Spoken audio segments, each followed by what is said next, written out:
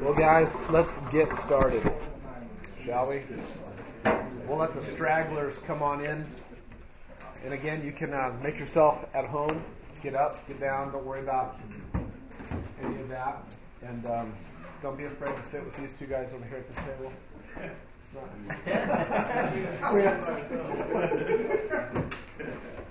Deodorant's a good thing. No, you can stay put. But I want to start by just working back through a few things and involving you a little bit. First, though, I just want to encourage you to not give up on your Bible reading. And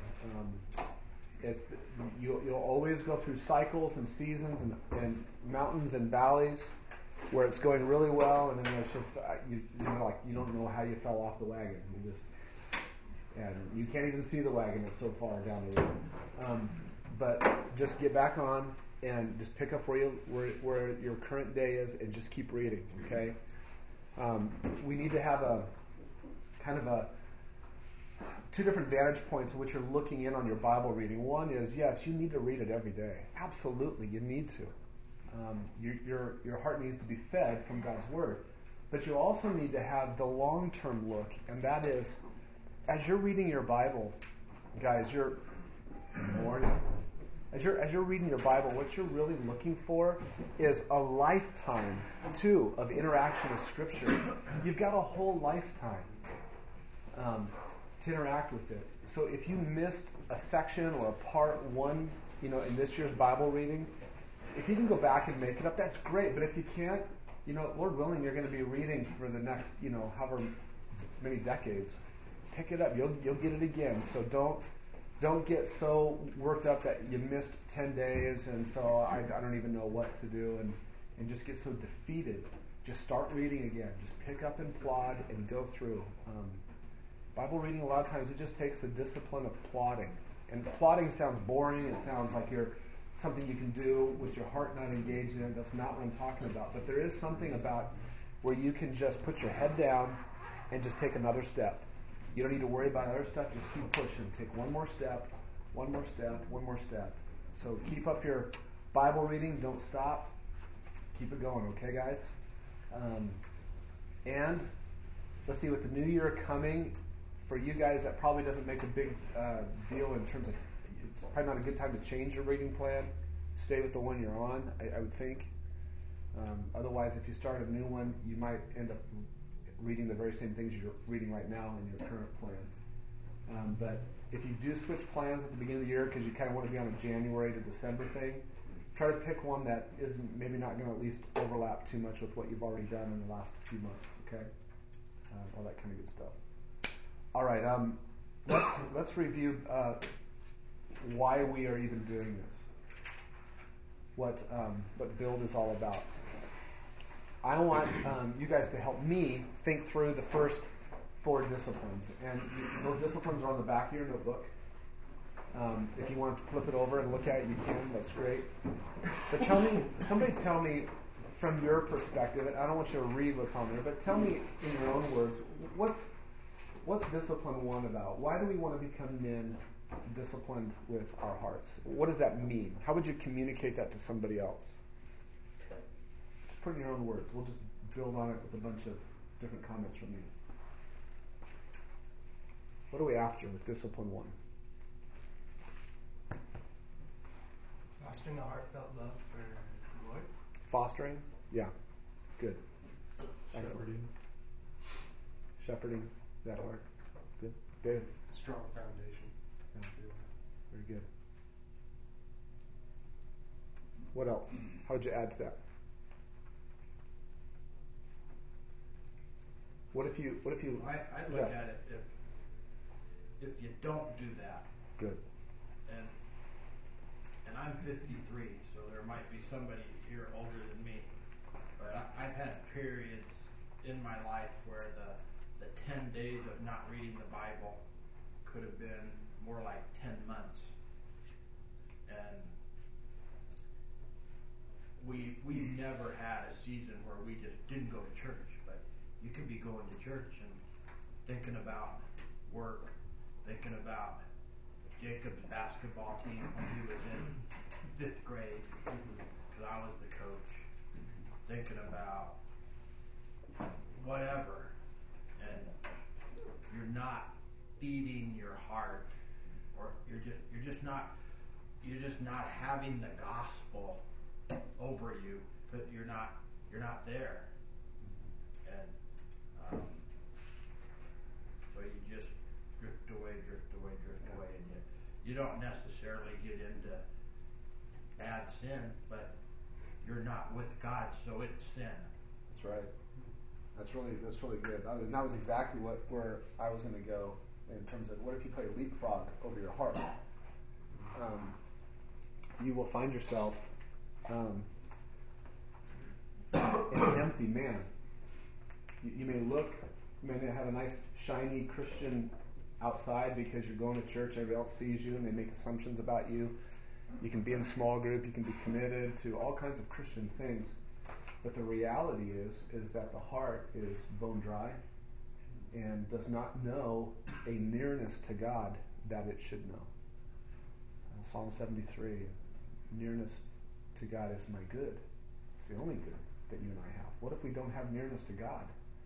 Now look, positionally, we are near to God by the work of Jesus Christ. That'll never change. But there is a practical nearness that comes through pursuit of Him. That's the way He left us in this condition. And that's what we're talking about, is to not take for granted and take advantage of the positional nearness that He accomplished by His grace alone, apart from you, in His death on the cross. But now, in having brought you near to Himself, be near to Him. So don't skip over that. If you don't skip over that, then you've got a fullness that it's like filling up, like when you're a kid, or if you've got kids and you pour yourself a glass of milk and you're not really paying attention, all of a sudden it goes all the way to the top. And it's just like so full that you can get down on eye level and you can see it's crested over, it's arced over. And you think you can move that and take a drink without spilling anything. And you can't. You just touch it and it just spills over. That's the kind of man you need to be. Your heart needs to be so full of God in His Word that it just spills out everywhere. That's the kind of leadership this church needs. That's the kind of leadership any church needs. All churches need. So you guys need to be the ones to discipline yourselves to do that, because somebody else can't do it for you. But I fully agree with that in terms of what we're talking about here. And one of the things that this trip I took, being in a totally different place, is when I'm here in where my job is and my friends are and church is, everything kind of has a motion to it, and it's predictable to a certain degree. It's controllable to a certain degree. And then when I place myself and I am actually physically in a place where I'm in utter dependence on other people I can't even speak their language, and the circumstances around me I have absolutely zero control over. There's a nearness to God that comes about from that dependence. And I was talking with my wife about coming back here and just, how do I keep that mindset of utter dependence on everything? That God goes before and God is sovereign, And I need to place myself be in that place where if I'm going to have my cup at that level, it's not because I am such a spiritual person, it's because I am so dependent on everything that goes on around me. Yeah. That God is in control. Yeah. I like what Piper says. He says, my bucket leaks. And so does yours, because that's just the nature of our fallen condition, that you're constantly needing to run fresh water from the Word of God into your heart because it's getting lost in the holes. And so you got to keep it filled up. And that's what happens. That's the danger of going for a period of time without reading at all, or reading in a way that's not filling you with nearness to God. Because it is possible to interact with God's Word and not meet with God. Read the Gospels and watch for that group called the Pharisees. They had extensive interaction with their scribes who were experts in the law, and these men did not know God at all because he stood right in front of them and they crucified him. And that was God's plan all along anyway, to fulfill his plan and his son through people who didn't know him. So, good. Now, talk to me about discipline number 2, the home. What are we after there? What's that about?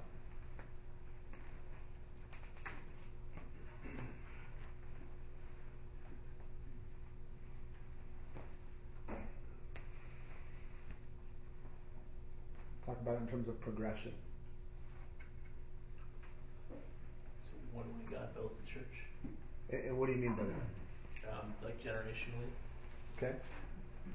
Very good. The next generation can be impacted there. Very good. What else?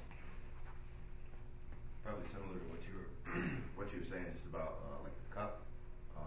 Like after we're so full, it should spill over to those that are closest to us, which would be first off in our home before it goes elsewhere. Yeah. Very good. Absolutely. What else did you say? Anyone? Being faithful with the small. Yeah. With the little things first. Yeah. Anything else?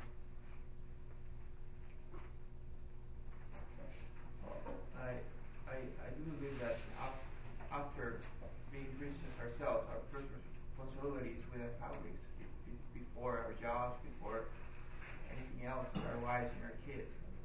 I think that's our first responsibility towards God. So we should be able to impact our homes. That's right. That's good. God has made it, has woven into the fiber of the mission of the gospel men who have integrity in their homes.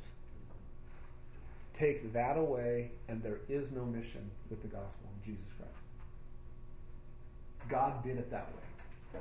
Not the church, not leadership in any one church, in any one area, at any one time. God did it that way. A man must be a man of integrity, and he needs to have that integrity first and foremost at his home, with his wife and with his children, and begin to express those things now in the place where you live, with the people that you live with. Work on that. And then just keep watching the sinful tendency in our flesh to always play leapfrog. Have you noticed? I'm this way. One of the things that I have to remind myself of over and over is that wherever you are, be all there. In other words, I'm right here at Build right now, but my nature is I am thinking about a 100-page paper that I have due January 1. That's actually going to be more like 130 pages. And what I'm going to do as soon as this is over, and so I can already start planning for stuff like that. You can be sitting at home with your wife and your kids or whatever, and you're thinking of work. You can be at work and you're thinking about what's going to happen after work. You can be wherever you are, but you're not really all there. And it takes discipline to gather yourself up and put yourself there so that you don't play leapfrog over the events of your life and the people of your life. And we do that with our families. Well, we assume I live with them. We're like in the same building, the same house, and so everything must be okay. And so I'll just go do the other things that I'm thinking of beyond this, and you just can't. So wherever you are with your family, be there. Be there with them. Invest yourself in them. Take time with your wife.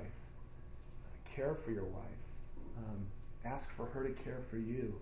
Build a strong relationship there with those who are in your home. And you get that kind of integrity and that kind of quality relationship there. And I tell you what, the foundation for ministry that builds and gets launched from there is huge. And all you have to do is look back through Christian history, recent, like within your lifetime, and way before that, and Christian history is littered with men who ruined themselves ruin their families, and ruin churches because they didn't pay attention to these things. But by the grace of God, there would go every single one of us. I will go there and I will ruin my life, I will ruin my family, I will ruin this church, but by the grace of God. Because that is the nature of the flesh.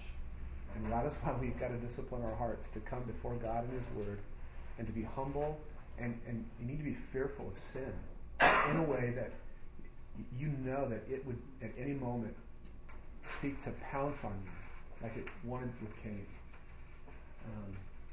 So guys, I mean really, we have to humble ourselves and come before God, take care of our families. Then what's discipline 3 all about? Not skipping 1 and 2. Not skipping 1 and 2. You don't skip 1 and 2, and you are ready for some very profitable number 3. Very profitable. Yeah. Stepping, and it's not like, we've talked about this, there's sequentiality to it, right?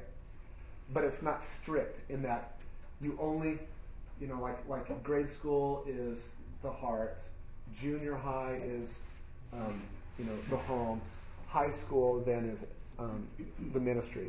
You can't get to high school until you finish junior high. We're not talking about the disciplines that way, but there is a sense in which you need to kind of always be running through all 3 of them. So be working on 1 and 2, and then discipline 3 comes. And that's what we're going to be really focusing on again this morning. And then lastly, what's discipline 4? We'll just go through the first 4 this morning. What's the point of discipline 4 in a leadership development like ministry? What are we after there? Yeah. I like what you were saying about the heart and being the right kind of messenger. It's the same principle, but just being the right kind of leader. And how so you represent well. Good. How do we know what the right kind of leader is? What does the right kind of leader look like? That's what discipline 4 is all about, right? We've got some awesome lists in Scripture that we can measure our lives up against. So we'll get to that in the new year and start talking about what it means, what the deacon layer of leadership in a church looks like, and we'll put some things in your hands that can help you on a daily basis be praying through those qualifications, prayerfully addressing those qualifications in your life, not just studying and knowing what it means to be dignified, but to pray about being dignified and to asking God to make you into a dignified man, somebody who's serious-minded. So, anyway, good. Want to keep those before you all the time. Let's look at your quote. This is an adjusted quote from Piper. Don't waste your life. How many of you have read that book? Don't waste your life. Oh, good. You need to. If you have not read that book, that is a must-get. And I took this and I tweaked it. One of the things I like to do when I read is when I find good quotes, when I'm done reading the book, I'll go back through the book and look at my quotes that I isolated. And then I will just sit at my computer and a little bit every day at the beginning of my day, and I get in the office, I'll have my book open, and I will type the quotes out. But I will take the quotes and I will type them so that they kind of reflect, when I look at them then on that document, that they're like my words to God. So I'll take a quote from a book and I'll turn them into my words from God. So this is, I think, I did this a while ago, and I think that's what it is because it's first person. Anyway, let me read it for you guys. Follow along. In order to make others glad in God with an everlasting gladness, not a temporary gladness, not a worldly gladness, my life must show that you are more precious than life. So again, what's he saying? He's not skipping over his own heart. To do this, I must make sacrificial life choices rooted in the assurance that magnifying Christ through generosity and mercy is more satisfying than selfishness. If Christ is an all-satisfying treasure and promises to provide all my needs, even through famine and nakedness, then to live as though I have all the same values as the world would betray you. How am I using our money, and how do I feel about my possessions? If I look like my life is devoted to getting and maintaining things, I will look like the world, and that will not make Christ look great. You will look like, and this is to God, God, you will look like a religious side interest that may be useful for escaping hell in the end, but doesn't make much difference in what I live and love here. That is what most of Christianity looks like in America today. God is a side interest, and he's helpful for escaping hell in the end, but right now, he really doesn't make all that much difference in, I guess, work and family and life, and that is an abomination. You will not look like an all-satisfying treasure, and that will not make others glad in God. If I lived more like this, wouldn't I be asked more often about the reason for the hope that is in me? Why don't people ask me about my hope?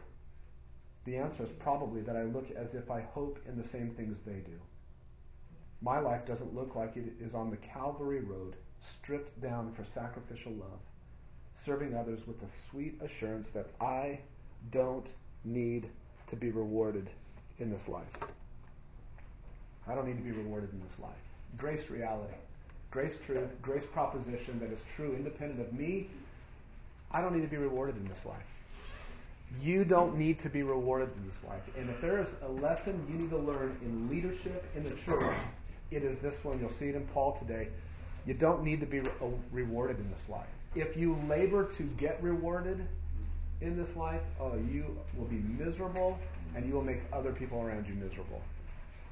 You do not need to be rewarded in this life. So with that in mind, let's pray, and then we're going to jump into 1 Thessalonians chapter 2. Okay? Let's pray. Father, thank you so much for these guys and for this opportunity just to be together. Thank you for drawing near to us in your Son, Jesus. Thank you for this time of year where we can think about that in ways maybe that we don't the rest of the year. Thank you for humbling yourself, Christ, to be born as a helpless babe who's very dependent upon a mother, a father. And thank you for growing into a man who was not afraid to take on the sin of those he would save. How great you are, and how awesome you are, how merciful you are, how sweetly you condescend to me in all of my brokenness and sinfulness. And we pray that you would draw near to us this morning again, that we would draw near to you, that we would view this time together in your word as an opportunity to draw near to you, that we would shepherd our own hearts in this time, and that you would have your way in our lives. And again, Lord, we just thank you for these men. We thank you for this church and what you're doing in it. And I pray, Lord, that this would help this morning. This would help build a strong foundation of leadership in this church so that the church lasts far beyond any one of us. But that you would weave these kinds of disciplines into the life of this church, that they'd never be lost. So that this church would last strongly and be pure until you come back. How great you are, how awesome you are. We need you desperately, and we pray in Jesus' name. Amen. All right, guys, make yourself at home. Get up and down. Do whatever you need to do. Okay? And let's take your sheet that you got this morning on 1 Thessalonians chapter 2, verses 1 to 12. And I have to say, I think the coffee this morning over there is exceptional. I don't know. I think I've had 3 cups already. I'm feeling the ping. I'm ready to go. It was good. I'm thinking about having some more. So save a cup. How many of you went last night to the, while you're up and around, who went last night to the Sing stuff? What was that called anyway? Christmas in the Park or whatever? That was so much fun. And where are your 2 counterparts? You know what I mean? I don't know. I just texted You need to call them. They're still in bed. Josh Armory, wake up.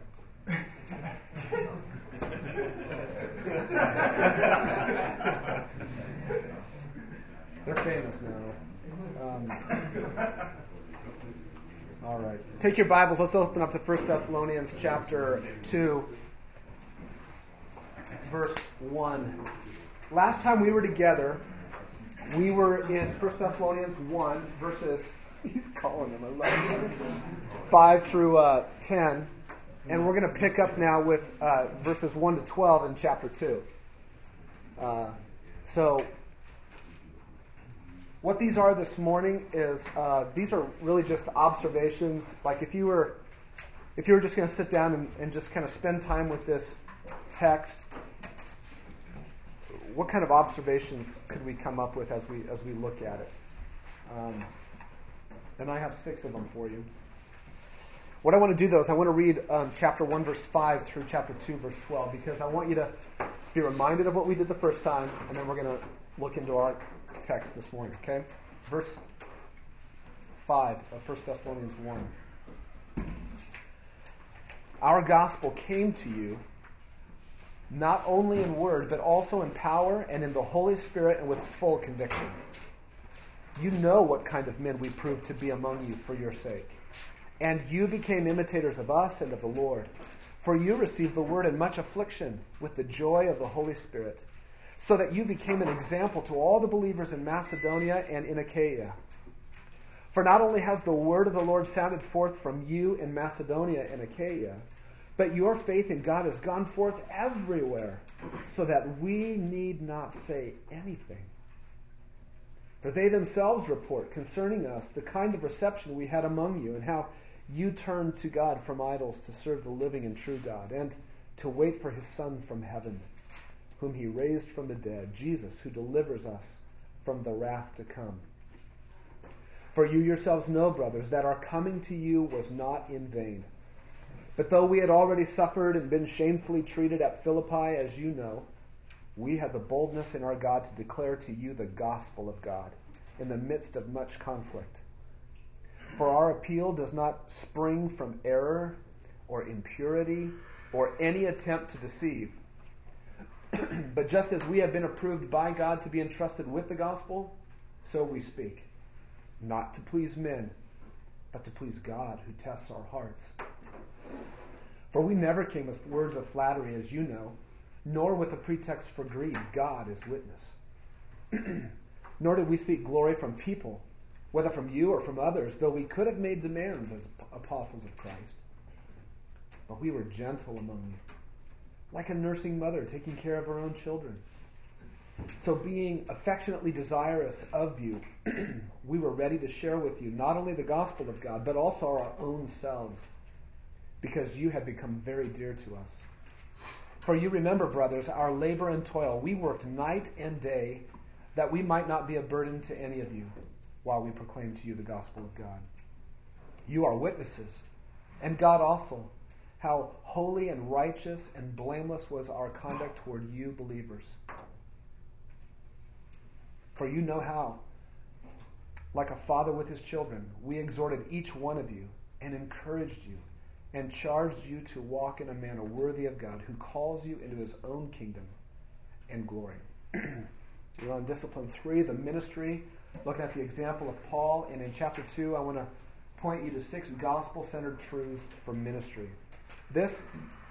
These first 2 chapters are just full of the gospel, talking about the ministry of the gospel without really defining what the gospel is in terms of its content.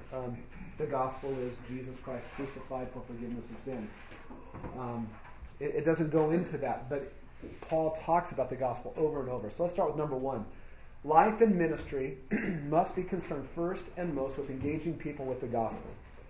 That's the first truth. If ministry is not concerned with engaging people with the gospel, then I don't really know what it is. And neither does Paul. And I've got, 4 fundamentals of gospel-centered ministry in verses 1 to 2. Okay?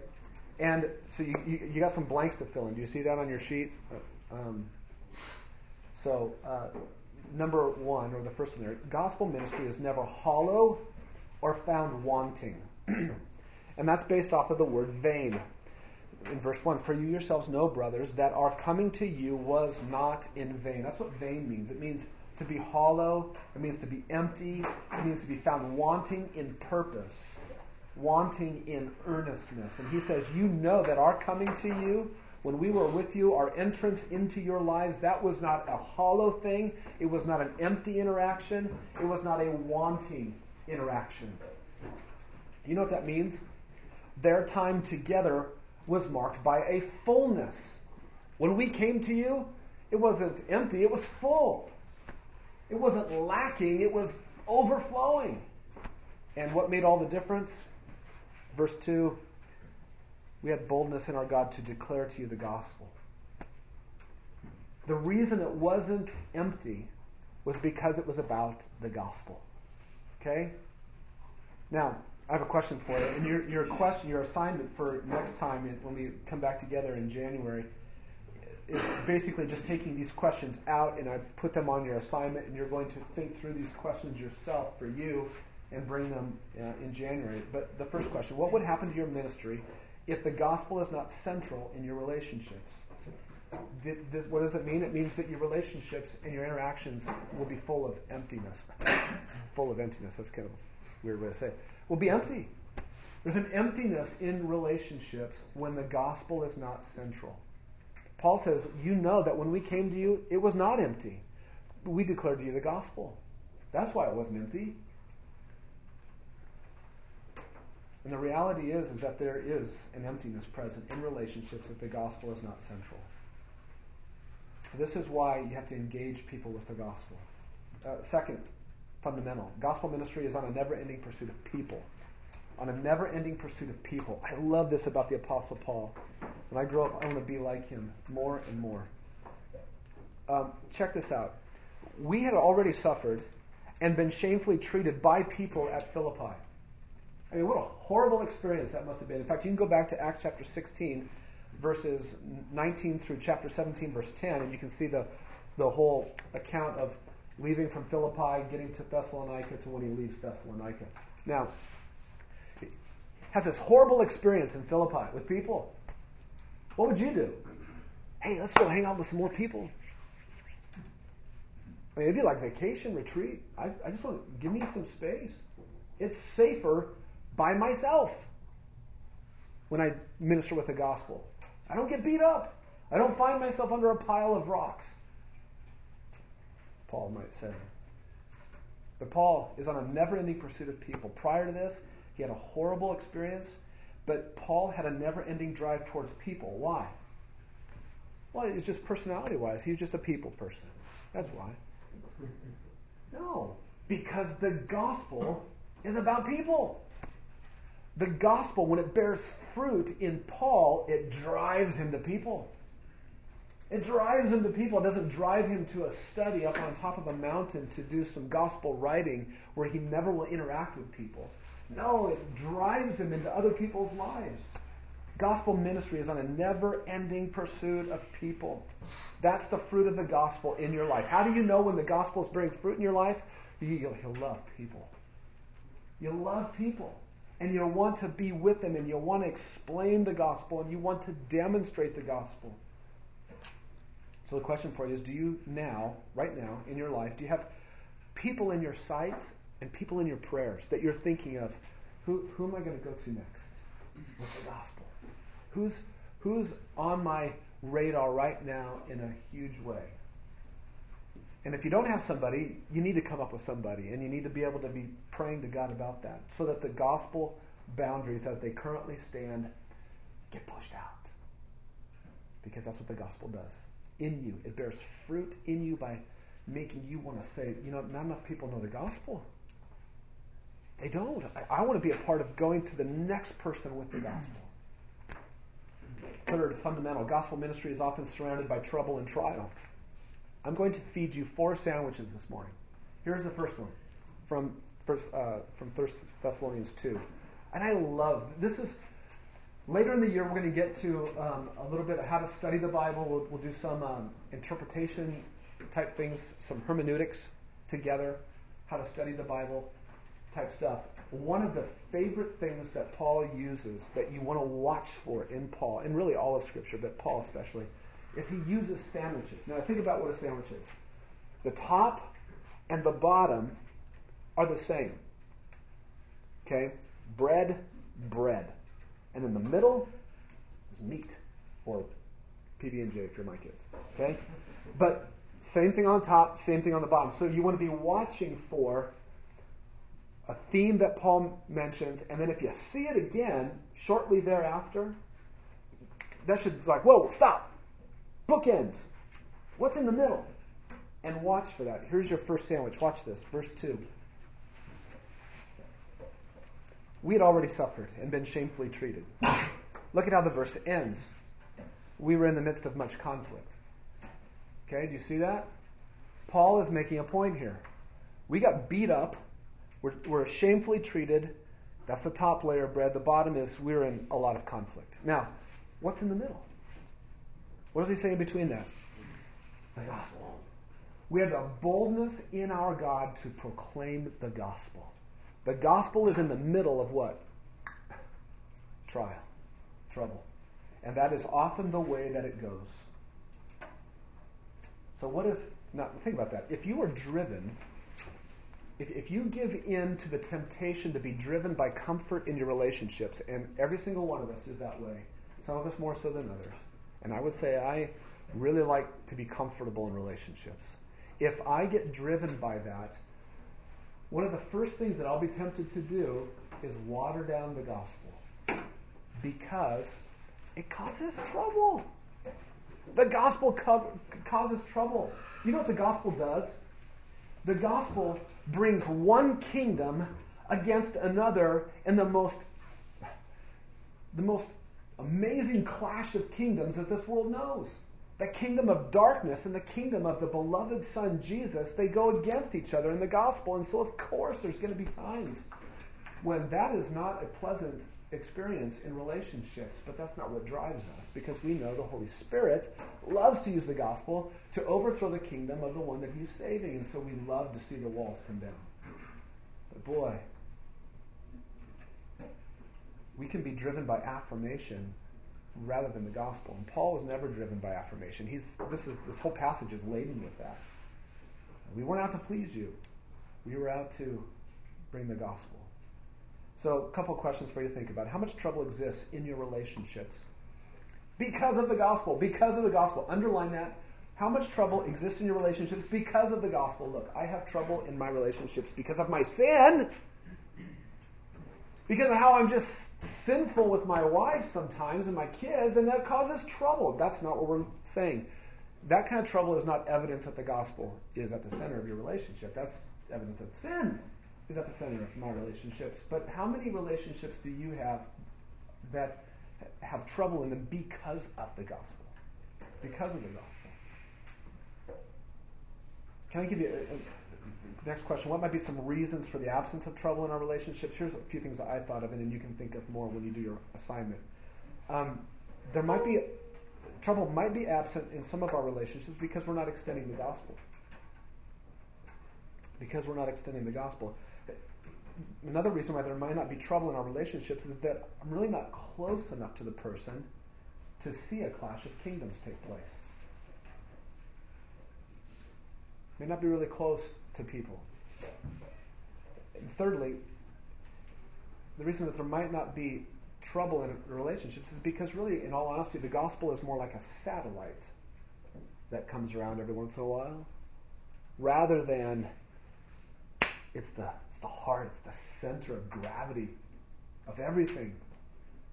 I was listening to Steve Brotherton share the other day I think it was in an elder meeting. Can't remember where it was. Must have been. And he said that a coworker of his heard him on the phone with his wife, heard him speaking sweetly and kindly to her, and he expressed his love for Jamie. And the coworker, the lady, said, "Wow, I wish my husband loved me like that." I think she had been through a divorce or was in a divorce. And Steve immediately stepped through that door she made with the gospel. And her response immediately was, "I know where you're going with it, and I don't want to hear it." Now, that is, I don't know if I would call that trouble, but it's uncomfortable. But man, what an opportunity. Steve is gospel-centered. And he'd kill me for sharing this with you, so don't tell him I said it. But he is. He's gospel-centered. He, as he sells cars, is gospel-centered. And it's a great example of that. And it brings trouble and trial into his life. He has it with his family.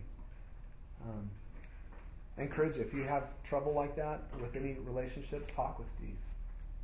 He will pray with you. He'll sit with you and listen, and he'll give you some encouragement. Fourthly, gospel ministry finds its boldness in God alone. I love this in verse 2. We had boldness where? In our God. In our God. The word boldness there is literally, we had all speech. We had all the words. It denotes the state of mind when words just flow freely. It's the attitude of feeling quite at home with no sense of restraint on you. It's that kind of sense where you just had all boldness, you had all speech, you just felt free to speak. You just always felt that way. There's nothing, you know what you're like when you're with family or with friends. It's just like, man, you can just talk and you can just let it flow and it just comes.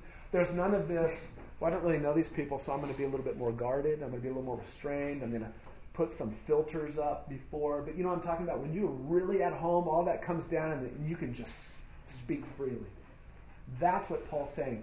We had that kind of fullness of speech, boldness to speak, and it was because we were in our God. It's because of God. This word is always used, this word boldness, in the New Testament is always used in connection with the gospel. Interesting. In our God. You know what that means? Putting that phrase there at the end, that prepositional phrase, in our God, it means that this is not our natural ability to be bold. It is something that comes in God and in God alone in your life. Because Paul lived in his God, he's the one who develops this in Christ theme everywhere, more than anybody else. Because Paul lived in his God, he was always at home. Think about it. He was always at home. You know, he had that freeness to speak all the time because he wasn't trying to make his home other places. And because it didn't matter where he went. If he was in Philippi, he had this boldness to speak. Why? Because in his sense, he wasn't in Philippi. He was in his God. And then he could go to Thessalonica, and it didn't matter what they thought about him. He was in his God. He could just speak freely. He was so God-centered that his mouth just always was ready to flow with all boldness and all speech concerning God and the gospel. It's because he lived and he moved in God. Remember he said that in Acts chapter 17, verse 28, in God in whom we lived and have our being.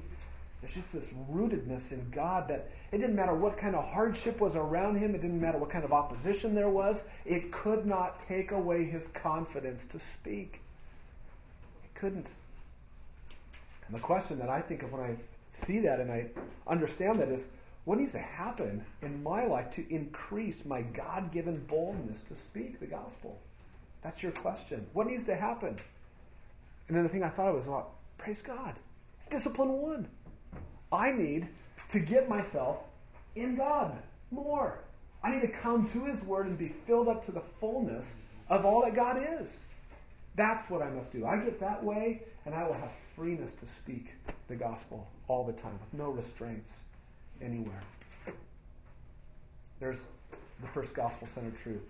Life and ministry must be concerned first and most with engaging people with the gospel. Let's look at verses 3 to 6. Number 2, in a gospel-centered ministry, God is the primary audience and influence.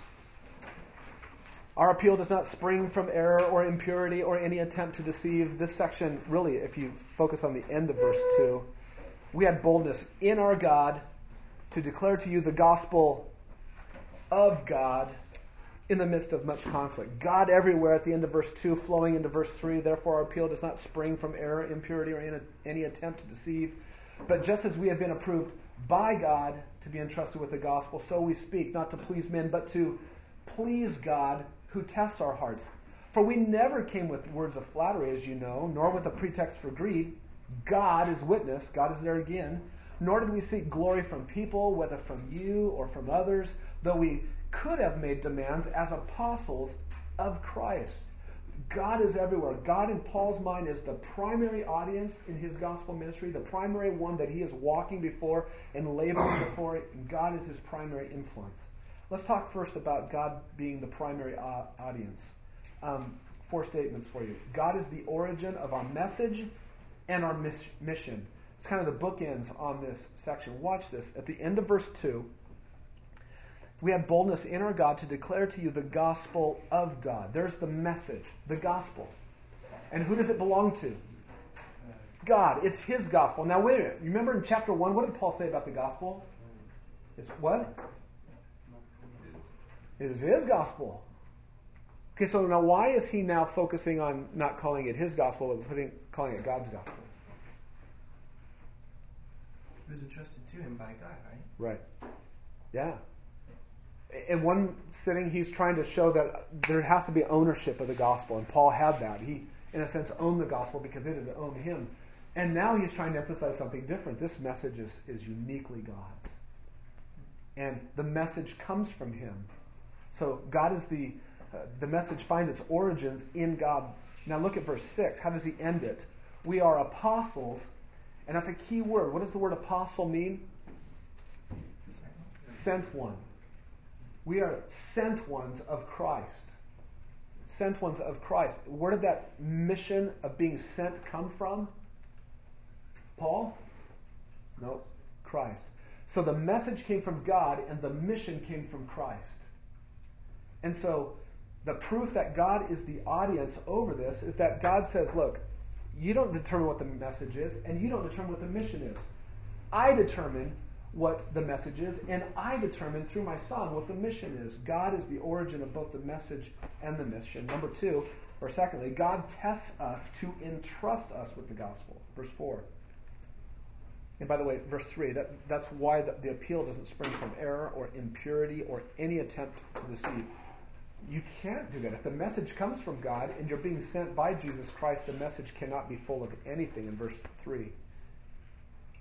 But we are tested to be entrusted with the gospel. Here comes your second sandwich. Are you ready? Look at this, number 4, verse 4. We've been approved by God. Top piece of bread. How's the verse end? God tests our hearts. Same word. It's the word dokimazo in the Greek, which means that you test in order to prove the genuineness of something. He used it to talk about refining metals. If you had gold, the way that you found out if it was really genuine is you put it in the flame. And it would melt down, and all of the dross, all the impurities would come to the top, and the smith would take off, not with his hand, of course, but he would scoop it off the top and keep going, and it would prove the genuine worth that was there in the gold. It was not to burn it, to punish it. It's not that sense. It's the sense of, I'm going to bring fire to it to bring out the purities that I know are in it. It's a very positive word, but it's painful too. And Paul says, we were tested by God. God tests our hearts. Why? What's in between the pieces of bread? To be entrusted with the gospel. We are tested by God to be entrusted with the gospel. That's amazing. So here's the scary thing, guys. Do you want to bring the gospel into your relationships? Do you want to become gospel-centered? Do you want Discipline 3 to be your ministry with people is all about the gospel? You need to put your seatbelt on because it's going to get hot. Because God, who does this message belong to? The gospel of God. Whose mission is it? We are sent ones for Christ. Paul was a sent one of Christ. Look what Morris said. Leon Morris in his commentary, I have the quote for you there. Since the gospel is of divine origin, no one may take it up upon himself to proclaim it. God chooses his messengers, and he tests them before committing the gospel to their trust. Wow. We have been approved by God to be entrusted with the gospel. So we speak. Not to please man, but to please God, who tests our hearts. Third, proof that God is the primary audience. God watches us and is always present. Verse 5. Hey, Scott. Yeah. Sorry, can I Please. go back to the last one? I would love for you to. I guess I'm a little bit caught up on God tests us, because to test something means you have a hypothesis and you're trying to prove it. But God doesn't have a hypothesis, right? What are you saying the hypothesis is? That Paul needs to be purified? Right, is he testing us to prove us? Because God can't test us to prove us to him, because he already knows. Correct. So he's testing us to prove us to others, so that we have credibility with the gospel? Yeah, the testing here is really a purifying. So you can almost substitute the word purify. He purifies us to entrust us with the gospel. Because that kind of testing purifies. So it's not that God is up in the air or doesn't know Paul's condition. He knows Paul's condition. Precisely that's why he tests him, in the sense of purifying him. Okay. So it's a burning off. One of the illustrations they use is in that terms of melting down the metal. The blacksmith or whoever was handling it would scoop the dross off the top of it, and he would keep doing it until, as he looked down into it, he would see what? His own reflection. And so the point is that Paul is being tested, purified, until Christ is formed in him, and God is doing that so that the gospel can be entrusted to him, deposited into him. It's a great question. So God watches us and is always present. Verse 5. God is witness. We never came with words of flattery, as you know, nor with a pretext for greed. God is witness. God is watching. He is always present. He's the one watching. Paul just has this God consciousness in the gospel ministry. Fourthly, we won't use authority to gain praise for ourselves. Verse 6. We didn't seek glory or honor or praise from people, but whether it's from you or from others, though we could have made demands as apostles of Christ. Listen, ambassadors in other countries, an ambassador who's representing his own country, he can't expect to have a certain level of respect. That's the way it's supposed to be. And Paul says we could have done that as ambassadors of Christ, as representatives of Christ, but we didn't. He had that authority as an apostle of Christ. Hello, read 1st and 2nd Corinthians, where he is constantly having to defend his apostleship. And he hated to have to do that because that wasn't his way. But for the Corinthians, in throwing Paul in his apostleship out or diminishing that, they didn't realize it, but what Paul's trying to say to them in 2 Corinthians is, in doing so, you're actually diminishing the gospel, and I'm very concerned that if you diminish me, you're diminishing the gospel, and you might not even have the gospel. Test yourselves. But Paul won't use authority to gain praise for himself, and we are not to use authority, any authority that we might have in any position. Are you a small group leader? You got a position of authority. Are you leading a ministry? You got a position of authority. Are you an elder? You got a position of authority, but you don't use it in gospel ministry to gain praise for yourself. Let's talk about God being the primary influence in gospel ministry. Now what I want to do is I want to back right back up and start at verse 3 again and kind of work through and show you that not only in Paul's mind was God the audience watching, present, that God was, as that audience, that one who was present, he was also influencing Paul, and he influenced him primarily 4 ways. That means if God is present, if it is the gospel of God, first, it purifies my exhortations. Look at verse 3. Our appeal doesn't spring then, if the message is from God, if God is present and a message belongs to him, verse 3, our appeal then doesn't spring from error or impurity or any attempt to deceive. It purifies every exhortation when you are aware that God is present, God is there. Verse 4, it opens my mouth. Just as we've been approved by God, God is there testing us, we speak. When God is purifying you, one of the effects is your mouth just gets opened to speak it. Thirdly, it drops my mask in ministry. Watch this. Paul is really trying to say, look, we didn't portray ourselves to you one way, but really we're something different. Back up to verse 3 and just follow this through to verse 5. Our appeal doesn't spring from error or impurity or in any attempt to deceive. We are approved by God to be entrusted with the gospel, so we speak. We're not trying to just please you. We're not just trying to say what we think you want to hear.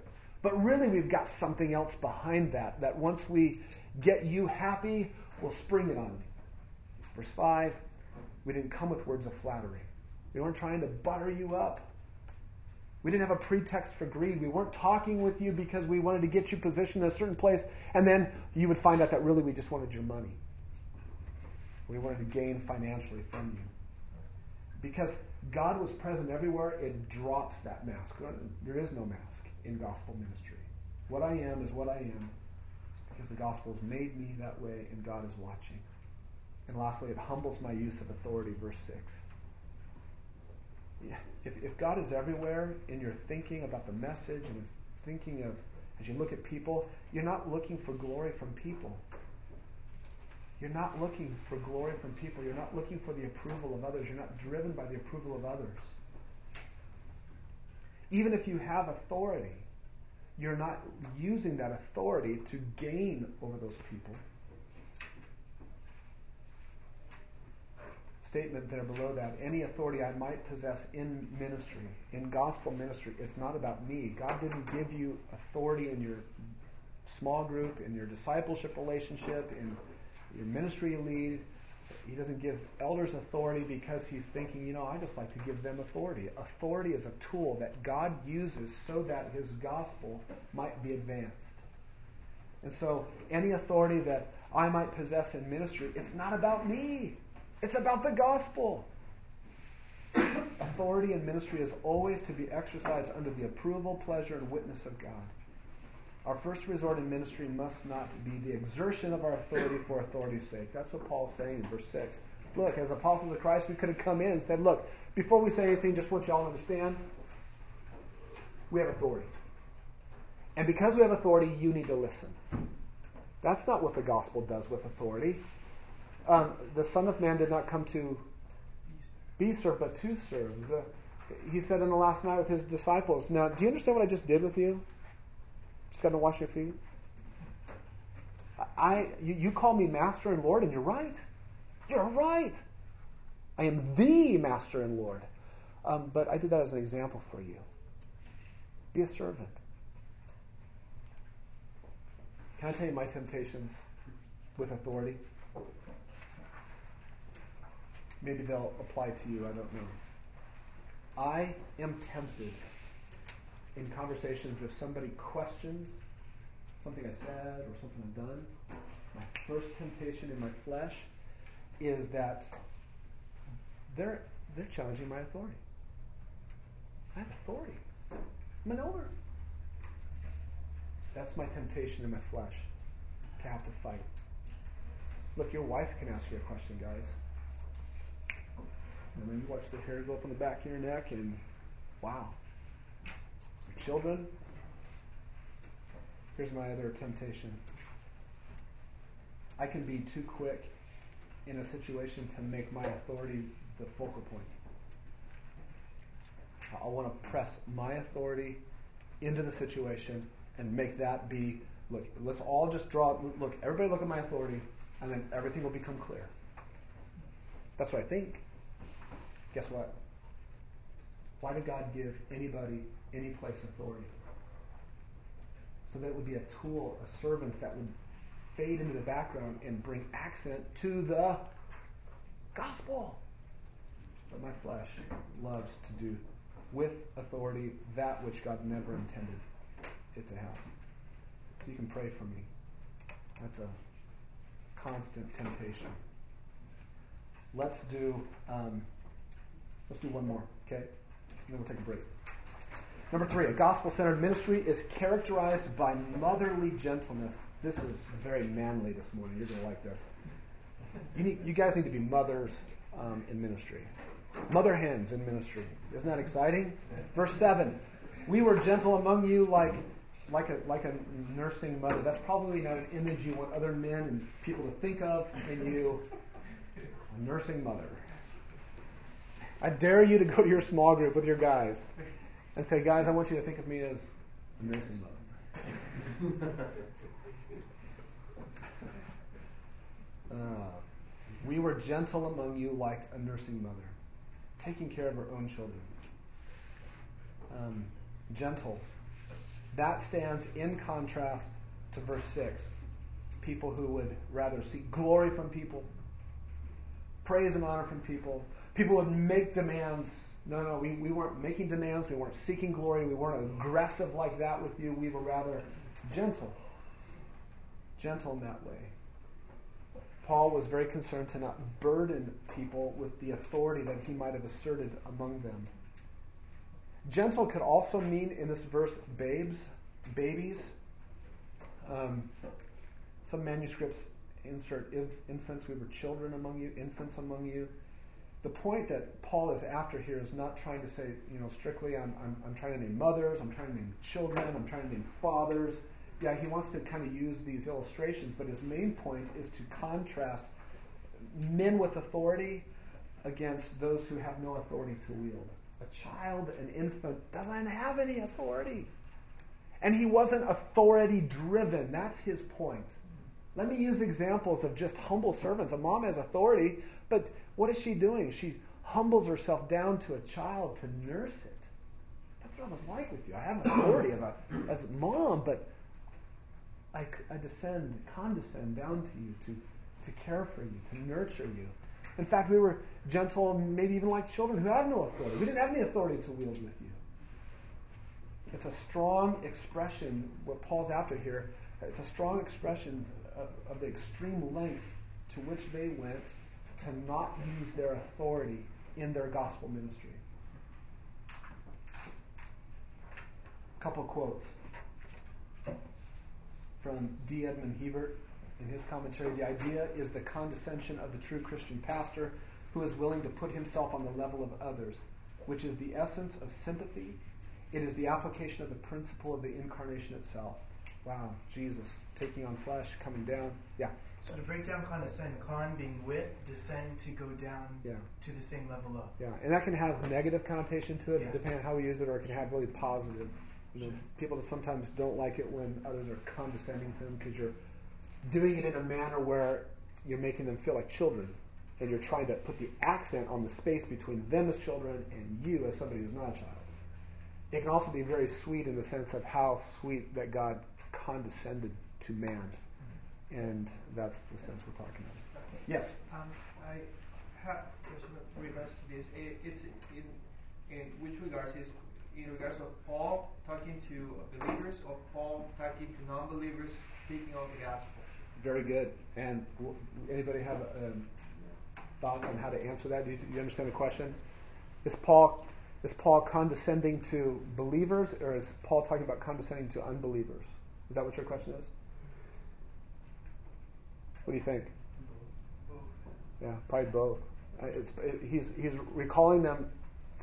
He's asking them to recall back and remember what they were like when he came. They were unbelievers, but even as apostles of Christ, and once they are Christians, Paul is, still in a tender way coming down to them to care for them, to lift them up.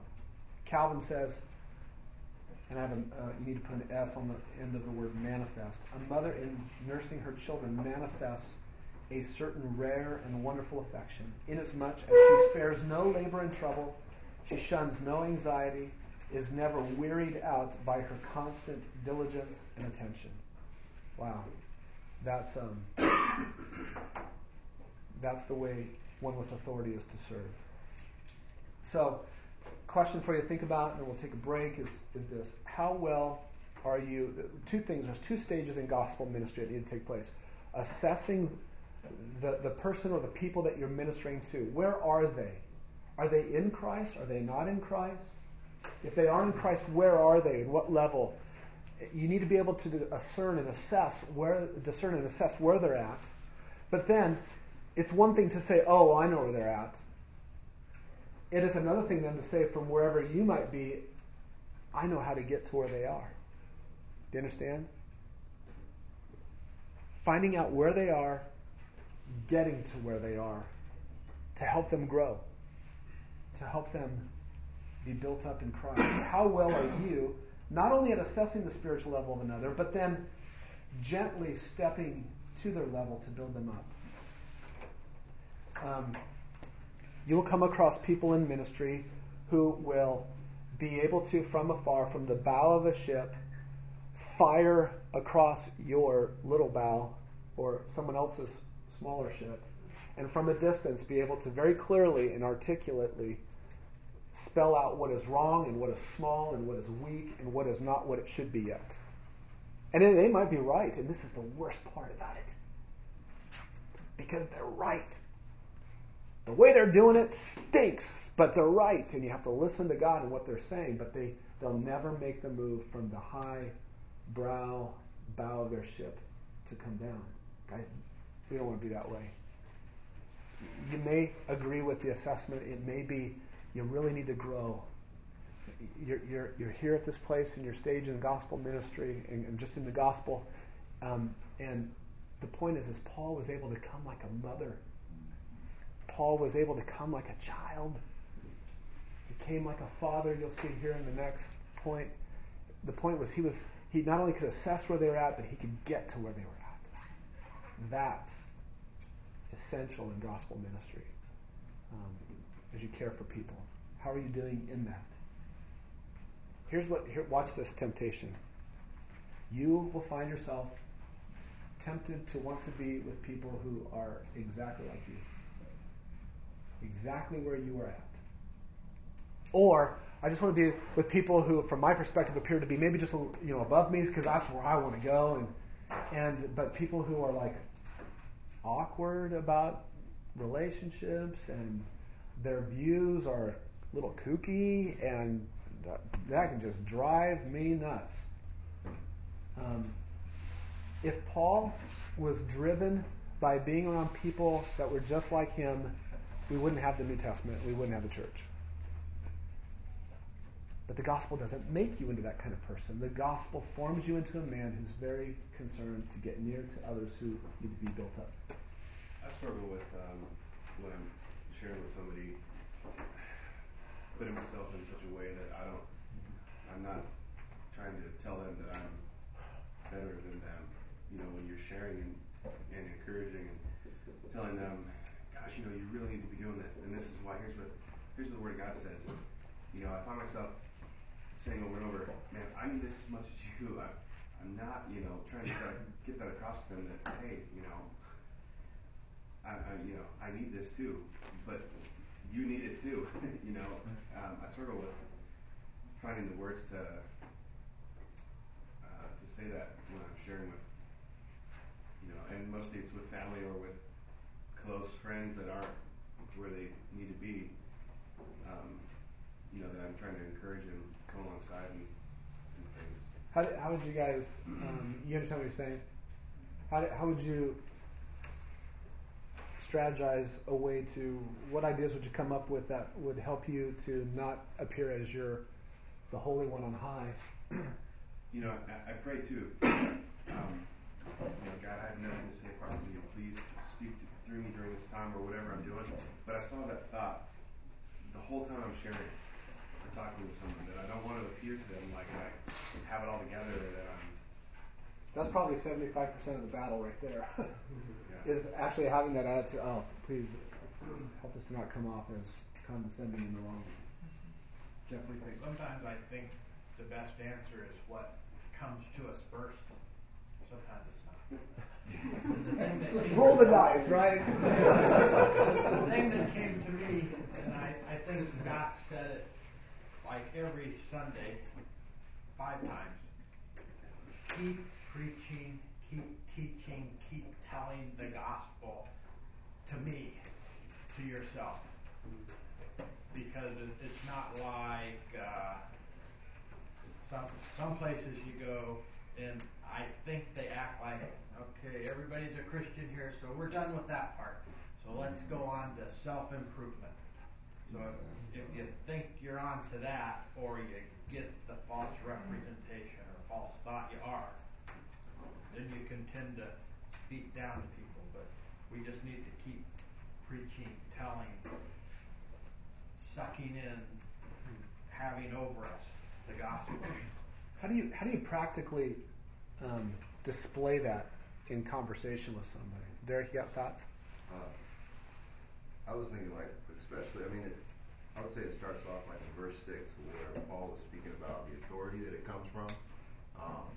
Like he was quick to say that, listen, this is not me telling you what I think you need or what would be best for you. Like this is what the Word of God says. This is what Christ has told me. And I think like about when I come and talk to you and Smet or to Tom. Like it's so easy for me to come and speak with anybody on the elder staff because I say a problem or say something that I'm struggling with, and the first thing is you guys always say like, yeah, I understand that. I remember this instance, or I'm struggling with that as well. And it could be anything. I'm like, you guys don't struggle with that. You're kidding. But you guys basically do number 7. You go to where I'm at. You address your own sinfulness in doing it, and you say, give practical examples as far as like, well, this is what God's teaching me. This is what God's Word is saying to me. Try this, see how this works, and then continually with that relationship, like don't let it be a one-time thing where you ask them, give them, I guess, a rebuke or a reproof, and then just forget about it. But showing concern and care for the fact that they're struggling with that. That's good. What else? Any other ideas how you do that? Well, and so implicit in all this is transparency, a measured transparency that's too sweet. And Tyler, from what you said, it just sounds like you're concerned, rightly so, with that. And I don't know that the listener could ever hear you as coming off condescending. Not to exalt you, but when you're concerned about that and concerned about being accurate with the truth of God, and also saying, look, this is me and I need it just as much as you do. Sweet transparency is. I'm sure that's just Satan working over Yeah. and putting doubt in the mind about that. Well, I think another side of that is, the sinful heart is opposed to God. So, you're sharing the gospel, like Scott was saying, it's something that they're an enemy of. So, their response of condescension maybe isn't towards you, maybe it's towards the gospel. That's really important to be able to separate that out, perhaps. Yeah. So maybe they think that the gospel is condescending because they don't see that they're a sinner that's in need of a savior. So that's okay. Or even if they're already a believer, though, or I think they are. Yeah. Right. That's hard. That's true. Yeah, most of if you look at the trouble that Paul had with gospel ministry, it mostly came from religious people. Pharisees. There was the Alexander the coppersmith. Who knows what? He's just a pagan. Just didn't like Christians. And there's that element. But wow, those were people who thought they were here, and Paul knew in the gospel that they weren't where they were, and that's a tough message to hear when you're self-righteous. What did Paul say at the end of his life? Towards the end of his life, to Timothy, in 1 Timothy 2:15. This is a trustworthy statement deserving full acceptance. Christ Jesus came into the world to save sinners, among whom I am the foremost, the chief of sinners. Right? Wait, this is the Apostle Paul. He's not the chief of sinners. He's the chief of apostles, man. I mean, this guy's... He's up there. But here's this: towards the end of his life, it's tremendous humility. That's really amazing. So I mean, that needs to be something that doesn't just—it's not a switch you turn on when you're in a conversation. That needs to be who you are, who we are, and we need to pray diligently for God's Spirit to fill us, to overcome that. The Word of God to assault that pride over and over in us. Don't restrict your interaction to people who are just like you. Right? All right, let's take a break. 5 minutes or so, and we'll come back together and we'll finish up the last 3 together, okay? All right, everybody, let's pull back together and finish this up.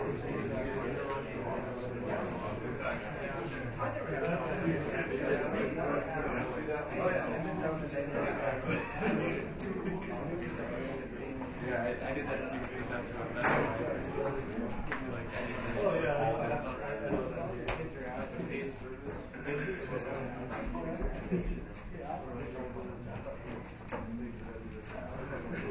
Just a reminder that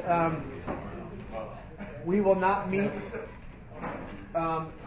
We will not have a second meeting in December. The next time we're together is January 10th, I believe. Is that what your schedule says on the calendar? January 10th, 2009. You believe that? It'd be amazing. All right, so just make sure you notice the calendar there. All right, gospel-centered truths for gospel ministry. We want to pick up with number 4, with verse 8. Chapter 2, verse 8. And we're going to eat our third sandwich. Are you ready? Now let's see if you can find it. You look at verse 8, and you tell me what the bread is. Okay?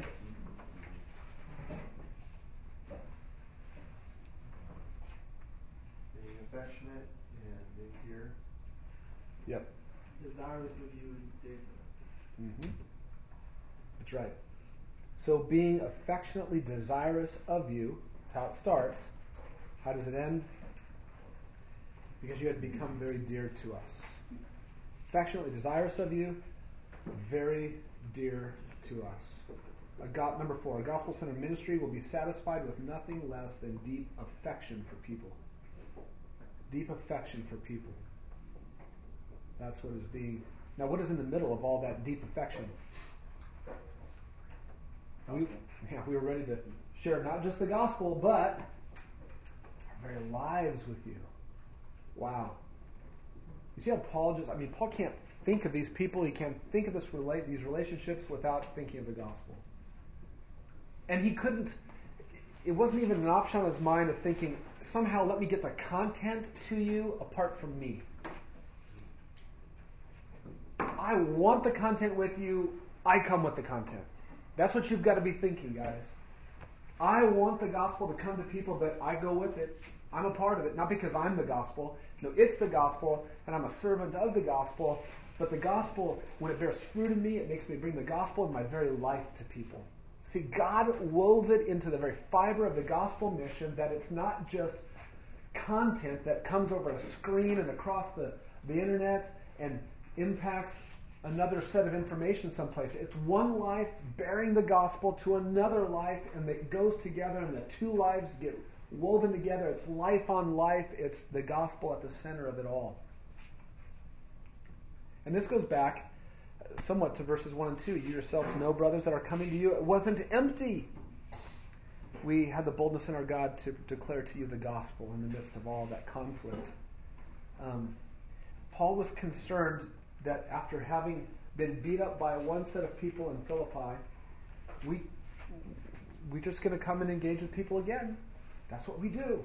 Because that's what the gospel has made us into. The gospel makes us into men like this who become affectionate towards others. The goal is the gospel in ministry. The goal is the gospel in the ministry. When you're ministering to people, it is all about the gospel getting there. However, the gospel is never disconnected from life on life. Okay? You're very dear to us. It's a Christian quality of love. It's a love that is self-giving. This is not a desire in Paul to possess those that he loves, but a desire to give to them. And I think this helps. Look at chapter 1, verse 9. Remember this? All of those people in Macedonia and Achaia, they themselves report concerning us the kind of reception we had among you. It was marked out by this kind of affection, this kind of care, this kind of endearment. Question for you then to think about. How is our effectiveness with the gospel impacted by the level or absence of affection for others? Think about the impact the gospel will have on people that you minister to if you have deep affection for them and then take the gospel to another setting, and there's not quite as much affection. What impact does that make on the effectiveness of the gospel?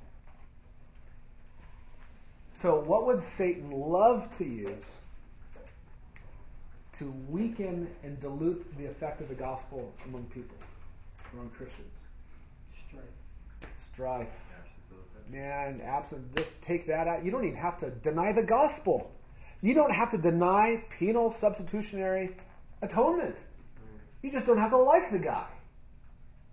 Wow. This is why it is so important for us to work hard to maintain our relationships together. Yeah.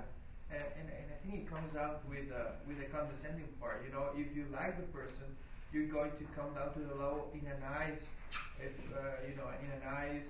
humble, loving, caring way, instead of just, you're so below me. I think if you don't have this likeness, that you like the person part, then you can go wrong in so many ways in that relationship. That's a great point. Absolutely. I got a good question. Yeah. How, I was thinking, like, as far as balancing that with kind of what we were talking about before, like having trouble with the relationships, but then also keeping certain individuals like at bay.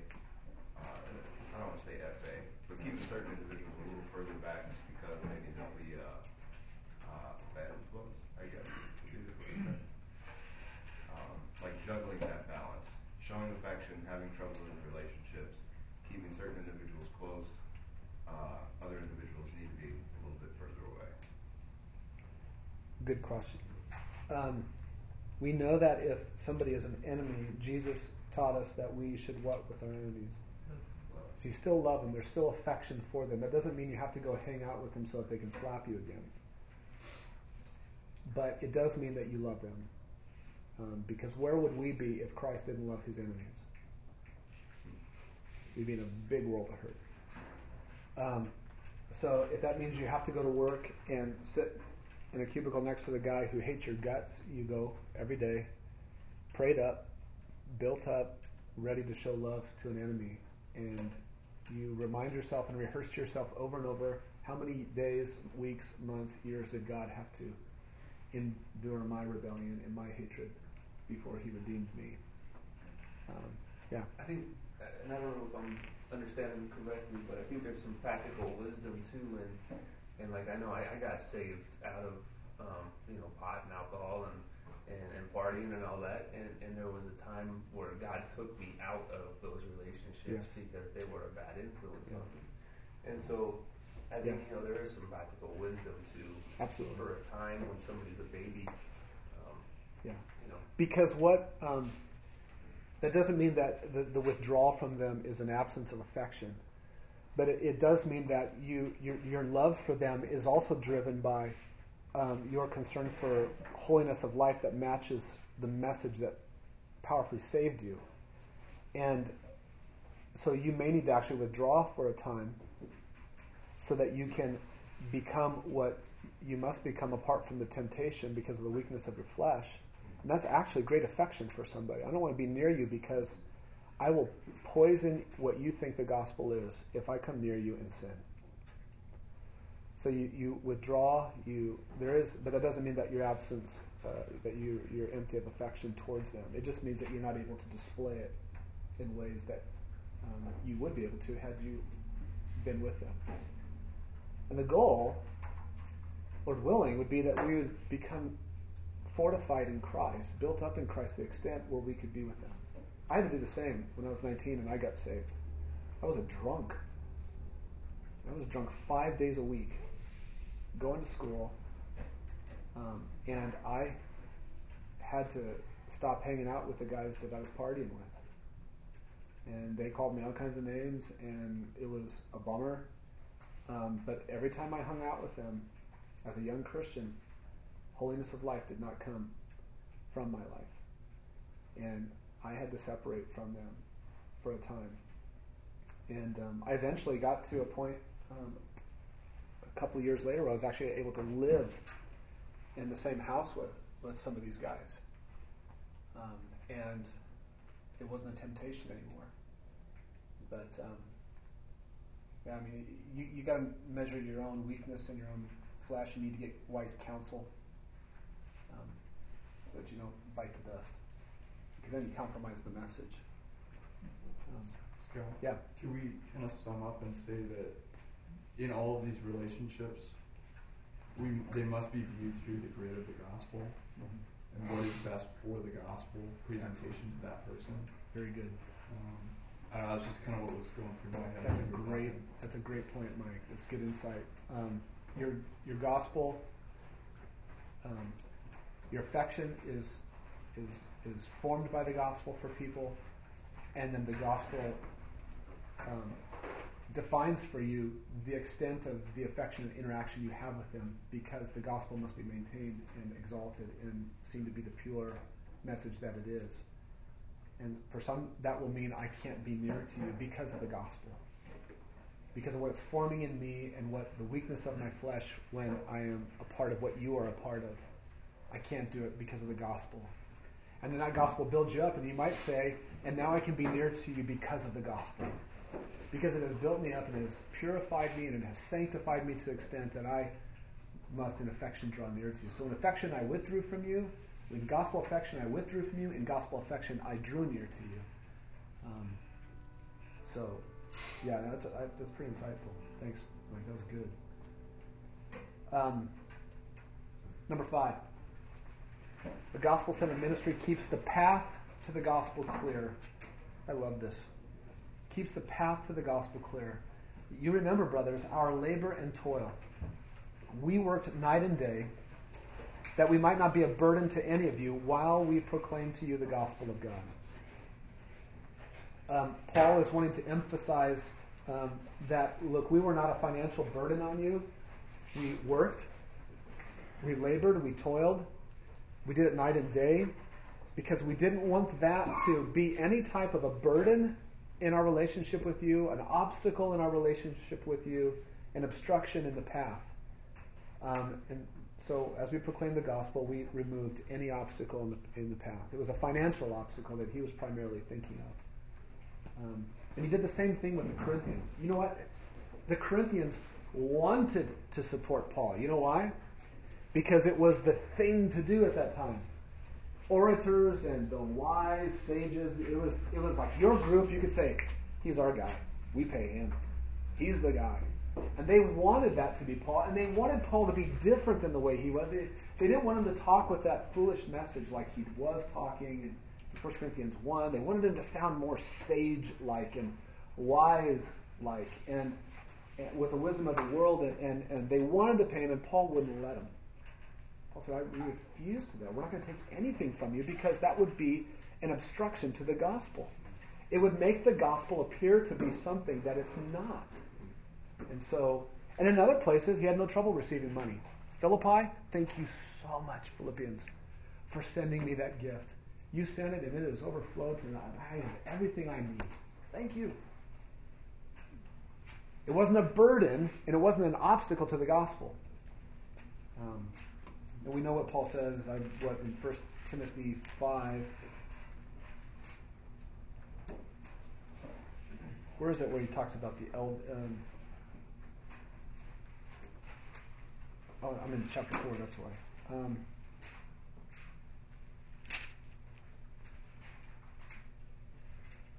5:17, let the elders who rule well be considered worthy of double honor, especially those who labor in preaching and teaching. For the scripture says, you shall not muzzle an ox when it treads out the grain, and the laborer deserves his wages. So Paul taught elsewhere that, look, pay the guy who is giving you the word of God. Pay the men. Give them not just honor they deserve as an elder, but honor financially. And then yet, if that becomes an obstacle to the gospel, that gets put aside. That moves so that the gospel is not obstructed. Principally speaking, for us, if we take the principle of this, of not having obstructions for the gospel, can you recall an older, wiser believer who personally made sacrifices so you could keep growing in the gospel? They took any obstacles that might have been in the way and removed them so that the gospel could advance in you. And if you can think of somebody who is like that with you, you need to be thinking, I need to be like that with somebody. That whatever obstacles might be between me and him with the gospel and the gospel advancing, I'll move those out of the way to just, and look, that'll be at cost to you. It'll cost you time, maybe other friendships, any number of things, but remove those obstacles because a gospel-centered ministry keeps the path to the gospel clear. Number 6, lastly, a gospel-centered ministry's primary goal is transformation of life that is worthy of God. Last sandwich. This one's a little more tricky to see, and I don't want to force sandwiches where there are no sandwiches in Scripture, but this is one. If you look at transformation of life, look at verse 10. You are witnesses, and God also, of what? Our transformed lives, Paul says. How holy and righteous and blameless was our conduct toward you. Okay? You guys saw it. You were witnesses. God was too. Look how verse 12 ends. We exhorted each one of you and encouraged you and charged you to walk in a manner worthy of God. You need to live the transformed life. So your bread in this is transformation of life. The top layer is Paul's transformation of life. The bottom layer is their transformation of life. And what is in the middle? Like a father, we exhorted you and encouraged you this way. We moved you towards transformation of life, not as a taskmaster, not as a king, not as a police officer, not as somebody like that. We did it like a father does with his kids. Like a father does. So Paul has used every relationship possible. Mother, perhaps infant, father. So transformation of life is the goal. This comes back to, remember what we said in verses 9 and 10 of chapter 1? You want people to receive your ministry. You want people to receive you. But for what? For repentance. Remember?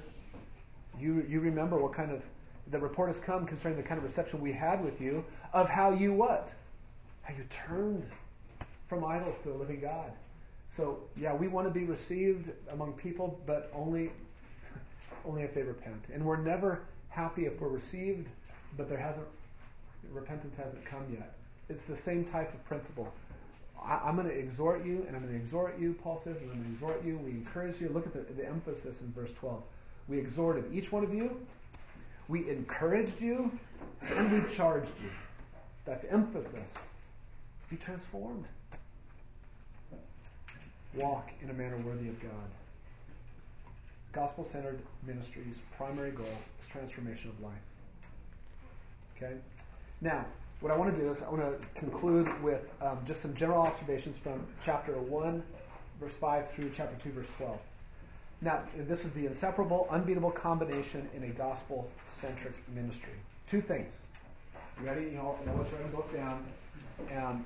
One is proclamation. And number 2, one of 2 words. Incarnation or demonstration. So there's 2 unbeatable elements of the gospel that must be together. Proclamation of the gospel and incarnation of the gospel or demonstration of the gospel. Okay? Now I've listed here for you. Look at the emphasis that Paul has put on the gospel being proclaimed or coming to them. The message came to them. Look at verse 5 of chapter 1. Our gospel came to you, not only in word. Paul's point is to talk about how it came in their interaction with him, but it did come in word. Our gospel came to you in word. Verse 6. You received the word. Verse 8. The word has sounded forth. Paul's very concerned about the proclamation of the gospel. Chapter 2, verse 2. We have the boldness in our God to declare to you the gospel. Verse 4. Having been entrusted with the gospel, we speak the gospel. Verse 5.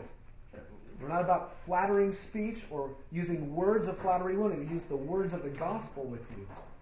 Verse 8. We wanted to impart to you not only the gospel of God, but also our very lives. The gospel had to come. Verse 9, we proclaim to you the gospel of God. Paul is gospel ministry must be about getting the message proclaimed. It has to be. It can't not be. But what we also see in these same 2 chapters is Paul's very concerned that it was incarnated through him and demonstrated through him as well. Back up to chapter 1, verse 5. It was so evident, it was so tangible, he could over and over say, you were witnesses, you recall what it was like. The interaction that they had together in the gospel was tangible. They could taste it, they could touch it. He drew heavy attention to the life-on-life aspect of his gospel ministry with them. He could say, it's measurable. You could see it. Look at verse 5. You know what kind of men we proved to be among you. Verse 9. What kind of reception we had among you. You know what it was like to interact with us, to receive us. Verse 1 of chapter 2. You know yourselves, brothers, what our coming to you was like. Verse 2. But though we had already suffered and been shamefully treated at Philippi, as you know, we had boldness in our God. They know about Paul. They had tangible measurement of him. Verse 5. We never came with words of flattery, as you know. They could see it. Verse 7. We were gentle among you like a nursing mother taking care of her own children. And why do I have that? Oh, gentle among you. He was incarnating it in a gentle way, the gospel among them. Verse 8. We're not just going to impart the content of the gospel to you, we're going to impart ourselves to you. Verse 9. For you remember, brothers, you can recall this, what it was like for us to be among you, what our gospel demonstration was. Verse 10.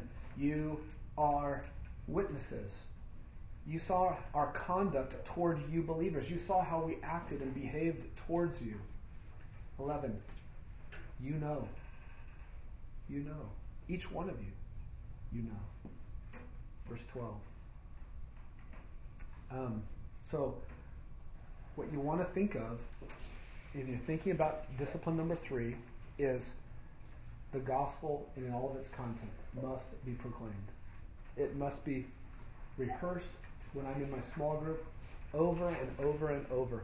And also, I need to demonstrate it. My life needs to come, my gospel life needs to interact with these other lives. Life on life together.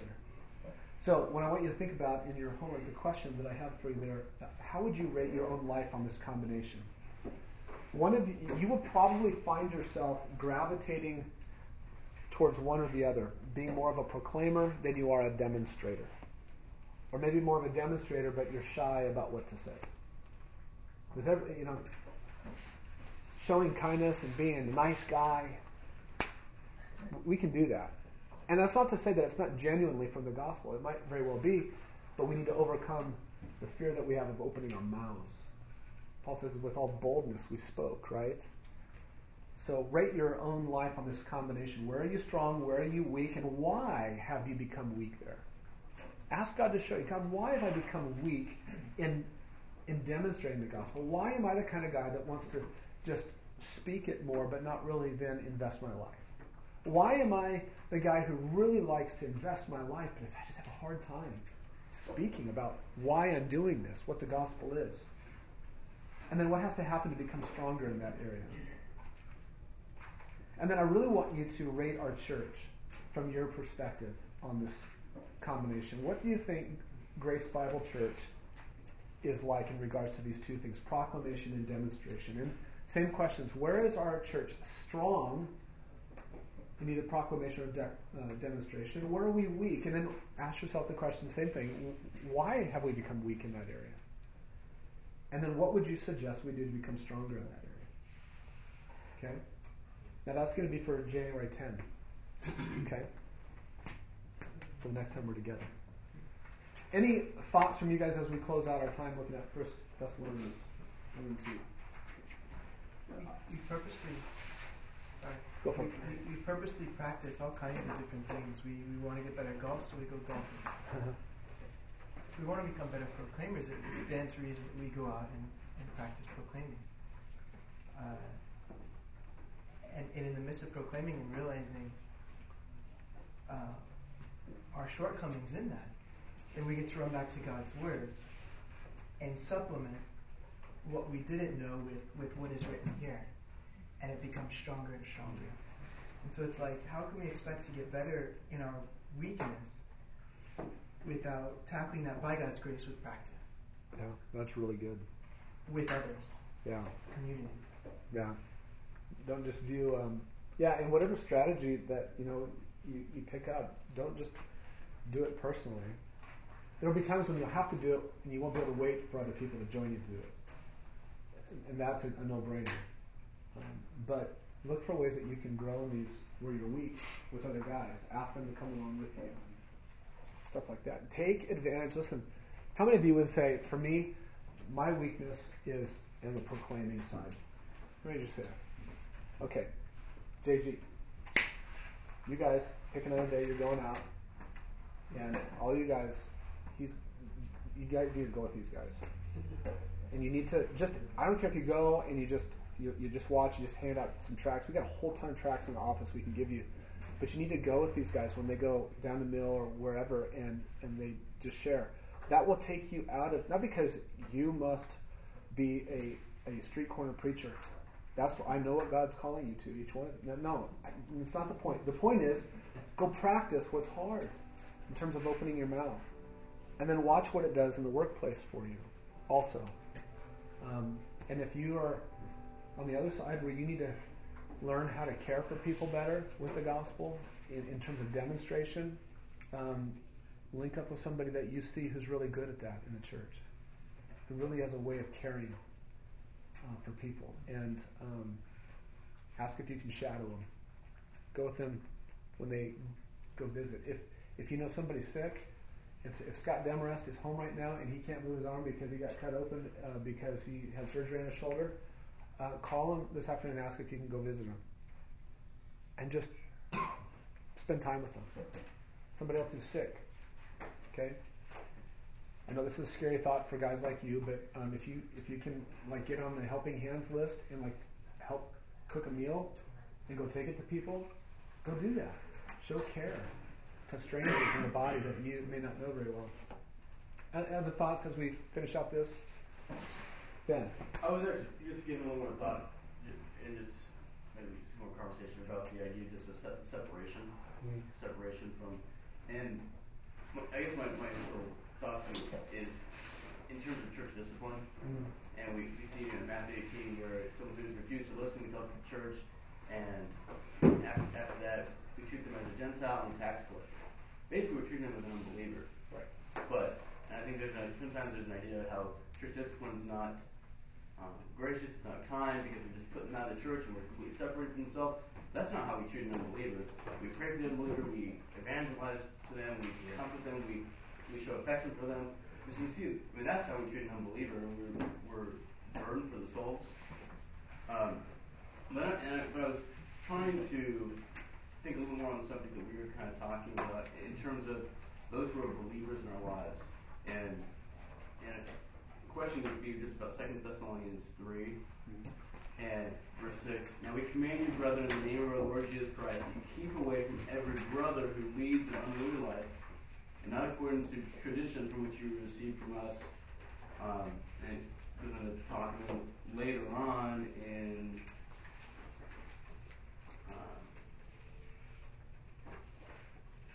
verse 14. Verse 14. If anyone does not obey our instruction in this letter, take special note of that person. Do not associate with him, so that he will be put to shame. Yet do not regard him as an enemy, but admonish him as a brother. And there's a kind of a dual thing that says, do not associate with him, but yet at the same time we're admonishing him as a brother.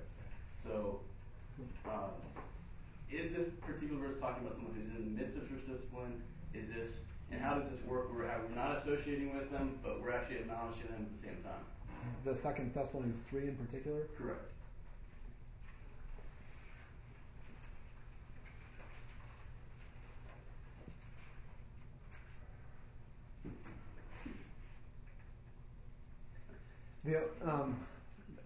I haven't given thought to this for a while, and my mind is racing. So I'll I'll do what Jeff said. I'll speak what comes to my mind first. We'll roll the dice. I would think that this would be some type of a discipline setting, because there's no reason to keep away from a brother apart from unrepentance in the gospel. He's walking in idleness. He's not walking in accord with the tradition or the teaching that they had received from Paul. If anyone does not obey what we say in this letter, take note of that person and have nothing to do with him, that he may be ashamed. And yet Paul is adding there that you don't think of him as an enemy, you warn him like a brother. That doesn't mean I don't know if that necessarily means that you think of him as a brother in the Lord necessarily. I don't know if this is a specific situation. I can check this out. Because I guess what I'm wondering is, there's a certain point in church discipline process when there's finality to it, where they have been put out of the church and they've been considered an unbeliever. Yeah. In which case, is this something, maybe something prior to that final step, where there's a time where there's exhortation from the church, but there's separation from them, because you're still considering them a brother. You're not considering them an unbeliever at this point. I wonder, too, there might be something specifically tied in with just between Paul and the Thessalonians with that letter, as they received it, that it was kind of almost maybe an accelerated discipline process, too, of this is a letter from Paul, and we are all called to receive the instruction that comes there, and we're called by Paul to mark out those who don't. I'm going to have to look at this some more. I haven't put that together with Matthew 18 for a while. Well, something that's on verse 7, he talks right after his initial command to it. So you yourselves know how you ought to follow our example, because we did not act in an undisciplined manner among you. And a little bit further on in verse 9, not because we do not have the right to do this, but in order to offer ourselves as a model for you so that you follow our example. And it appears as almost this exhortation is given to them is Christ, Paul says, we were a model to you, but it appears that they were being influenced by others. And I don't know if the warning is because of that, because they were being influenced by others rather than being a model among them, as Paul was among them. But and I haven't really looked at the passage. I'm just trying to think how it kind of goes together with what we were saying today. Yeah, that's good. I need to take a look at that. I'll try to do that, and we can have a follow-up conversation on that. I want to back up to a point that you did bring up, that even if we go through a discipline process on somebody and they are to be treated like an unbeliever, that doesn't mean, like Ben said, that there's no interaction with them at all. I want to come back to what Mike talked about. It was very helpful. The gospel always is the grid through which you view somebody, and all that church discipline says at step 4, once they are not a part of the church anymore, is now you've been going to them with the gospel as a believer, saying the gospel is needed for your sanctification. Brother, please repent. The gospel, the grace of God, is there for you to be sanctified and to say no to this sin and to repent. So you were moved by the gospel to go to your brother, and now all that Jesus is saying is, now with the gospel, go to him as if he is not a believer. So it's not that you stop interacting with him, it's that you now interact with him as if he's an unbeliever. And that changes the fellowship in the church, as the church ministers together and cares for one another, but it doesn't change necessarily that there's no relationship. This is what you should even do in your family. If you have somebody within your family who's demonstrating rank disobedience, unrepentance, but they claim to be Christ, you can still interact with them with the gospel as if they're not a believer, and care for them that way. And don't give them assurance that they're a believer. So anyway, good point. I'm going to look that up too. Thanks for giving me one more thing to do. Appreciate it. Better yet, why don't you do it? And come back and report to us. All right. Here's what I want to do today. If you have, I want to go ahead and have this finish out. If you have some homework from last time, your you'll say at the top it's a bright or green fluorescent type thing. Make sure your name's on it, and you can hand it to me. Leave it here on a table or something, and I'll take that. I really enjoy looking at your homework. If you have prior homework, because like if you sat with Tom or with Smed in a small group and they didn't collect it from you, but you want to turn prior stuff in, you can do that to me. Just make sure your name is on it, and then I'll hand it back to you. Okay? And then for January 10th, make sure you finish your homework from the questions that are you'll probably want to take that yellow sheet for January 10th and your notes of what we did today and watch where the questions line up as we went through. And then it'll refresh your memory what we talked about and any notes that you might have taken. It'll help you to answer the questions better. I wouldn't answer the questions on that yellow sheet without 2 Thessalonians or 1 Thessalonians 2 out on your, in front of you. Okay? Let me close us in prayer, and then I thank you guys so much for coming. I know it's a crazy time of the year, and appreciate that you sacrificed and made it here this morning. Okay? Let's pray. Heavenly Father, again, we thank you that we can come to you, that we can be in your presence as we study your word and as we fellowship together. I thank you so much for these guys and their thoughts and their participation and the sharpening that it brings to me. Thank you for their friendship. Thank you for their service in this body, the way that they care for others with the gospel. And I pray for them, Lord, that you would strengthen their already really encouraging care they give others. Strengthen it so that it becomes even more gospel-centered. Make them into men who proclaim the gospel, who are not afraid to declare it with boldness, with all speech. Help them to feel at home in you all the time, so that the words just flow, no matter where they are, the words of the gospel. But also help them to grow in their life-on-life gospel living, where they would want to have their life come up very close to that of another, and help them to demonstrate it well.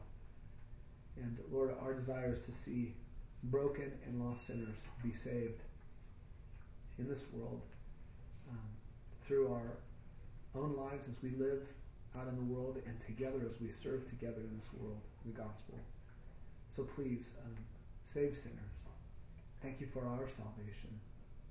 And thank you for this day. Lord, help us now to go home, go wherever it is you have us to head, and that, Lord, help us to go with the gospel. We need you so much, and we love you, and we pray in Jesus' name. Amen. All right, everybody. Thanks for coming today. If you want to leave some homework, let's put it on the table right there. How about that? And we'll just make a pile. Make sure your name's on it. Thanks, guys.